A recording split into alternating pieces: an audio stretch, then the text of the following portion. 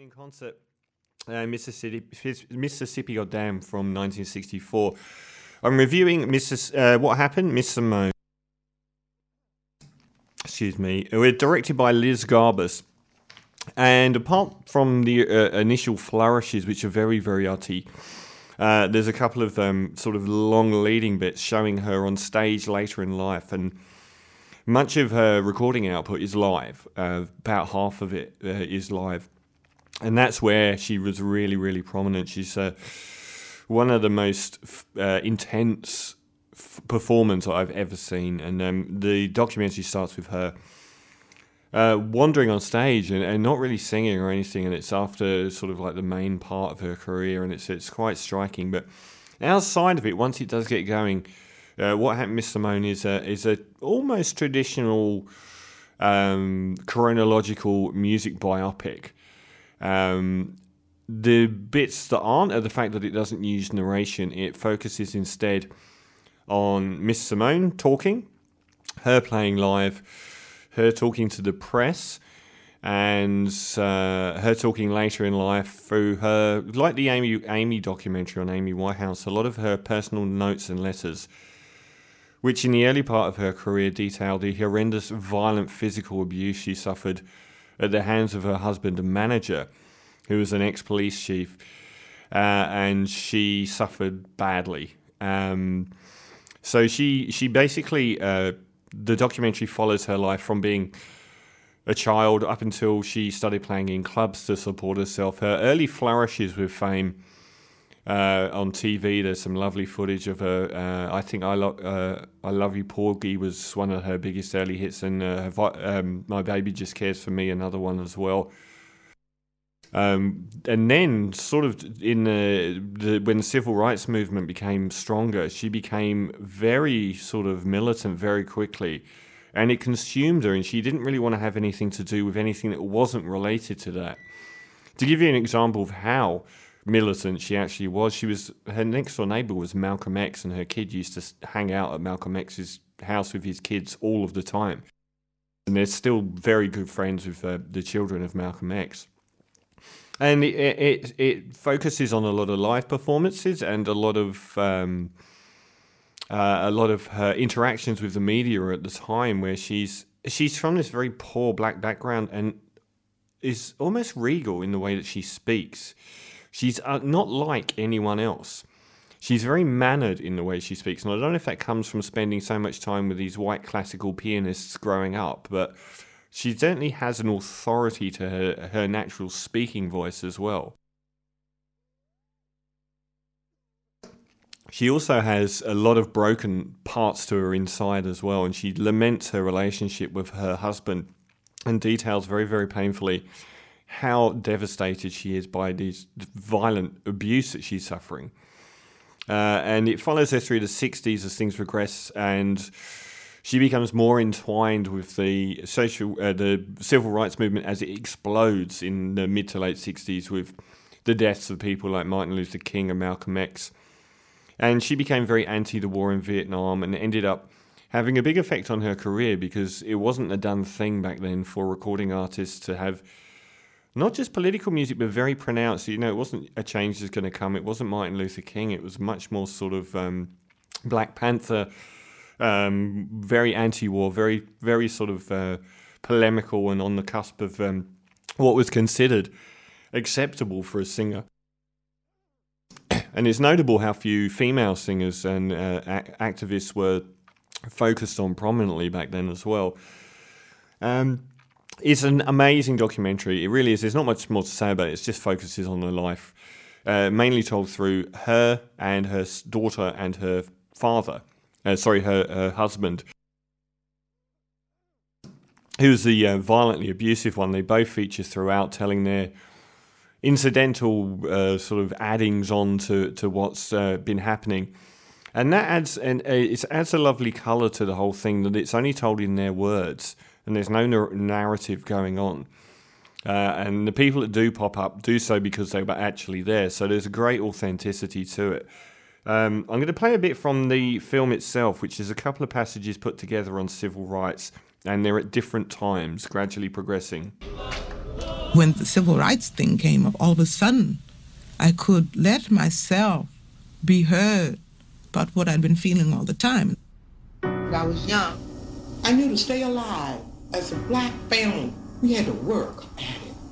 We had to keep secrets. We never complained about being poor or being taken advantage of or not getting our share. We had to keep our mouths shut as I walked across that railroad track every Saturday. So I knew to break the silence meant a confrontation with white people of that town. Southern trees. And though I didn't know I knew it, if the black man rises up and says, I'm just not going to do that anymore. Barren, strange fruit. He stands up, get murdered. Blood on the leaves. But no one mentioned it, which is indeed quite strange. And blood at the roots.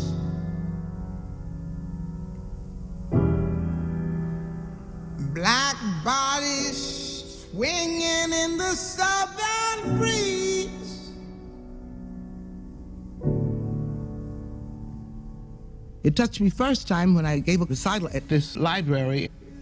Everybody was seated, and they told me my parents had to sit in the back. And I said, if they have to sit in the back, I won't perform. They fixed it that time, and they brought them to the front, and they let them sit down. But it was my first feeling of being discriminated against. And I recoiled in horror at such a thing.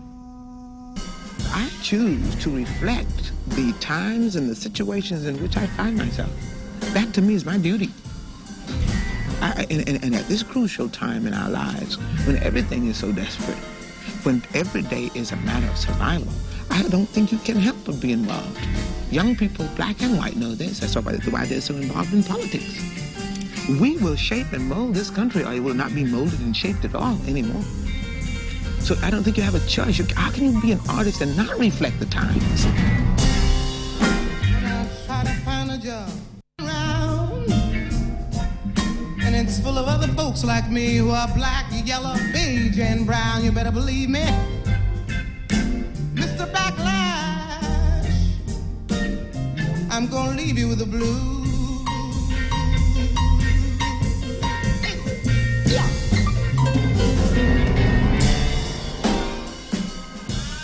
I've always thought that I was shaking people up, but now I want to go at it more, and I want to go at it more deliberately, and I want to go at it coldly. I want to shake people up so bad that when they leave a nightclub where I perform, I just want them to be to pieces. Her later life is so horribly tragic. She flees America by herself and leaves her abusive husband behind in the late 60s, early 70s. And she has some idyllic times, and she ends up in places like Barbados, I think, and Liberia for a few years. But all the while, she's becoming more and more depressed, and it's becoming more and more erratic. She actually pulls a gun on someone. She shoots a kid with an air rifle for laughing at one stage. And it's not until she's absolutely destitute late in life in Paris, where she's ironically playing to nightclubs again for multiple hours, to nobody for $300 a night. And she says in the film, because no one believed that it was Nina Simone, they assumed that it was, the Nina Simone experience, and no one ever came to see her. But then they released My Baby Just Cares for Me, and that became a massive hit in the UK, and it reinvigorated her career and got her to a stage where she was finally diagnosed as being bipolar, at a point where she was wishing death on herself virtually every day. She finally got people around her to look after her as well, and enjoyed a much happy. And she got medication as well, which,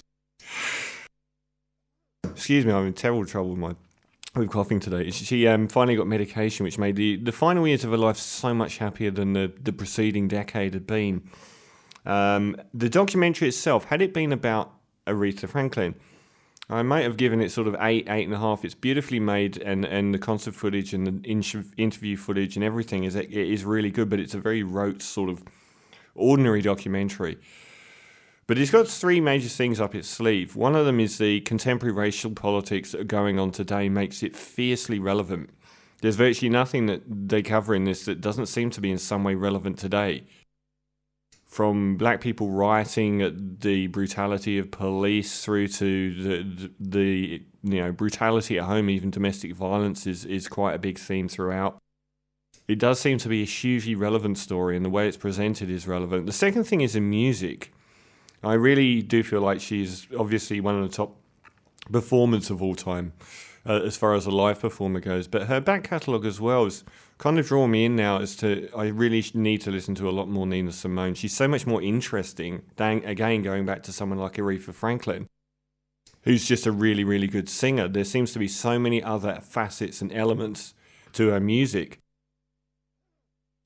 And the number one thing about this is Nina Simone. In some ways, she's a universal character. In some ways, she's universally understandable. And all her notes and letters they read out talking about love and not having love and about being depressed are hugely relatable, but she is so individual. She's like an alien. She's a unique person with a unique presence. Whether she's talking to a journalist, whether she's writing a letter and they're just recounting it, whether she's on stage, she is almost a uniquely intense, sometimes terrifying person. She shouts at someone to sit down in the auditorium, and it is frightening. And she did walk out of performances from people talking and standing up quite frequently to teach them a lesson, to give her music the same respect classical had. So on that basis, and on the fact that it's elevated her so highly and it seems so relevant, I'm going to give What Happened Miss Simone 9.5 out of 10, because it's really changed my opinion of her, and I'll definitely watch it over and over. And this is from her another live one, Ain't Got No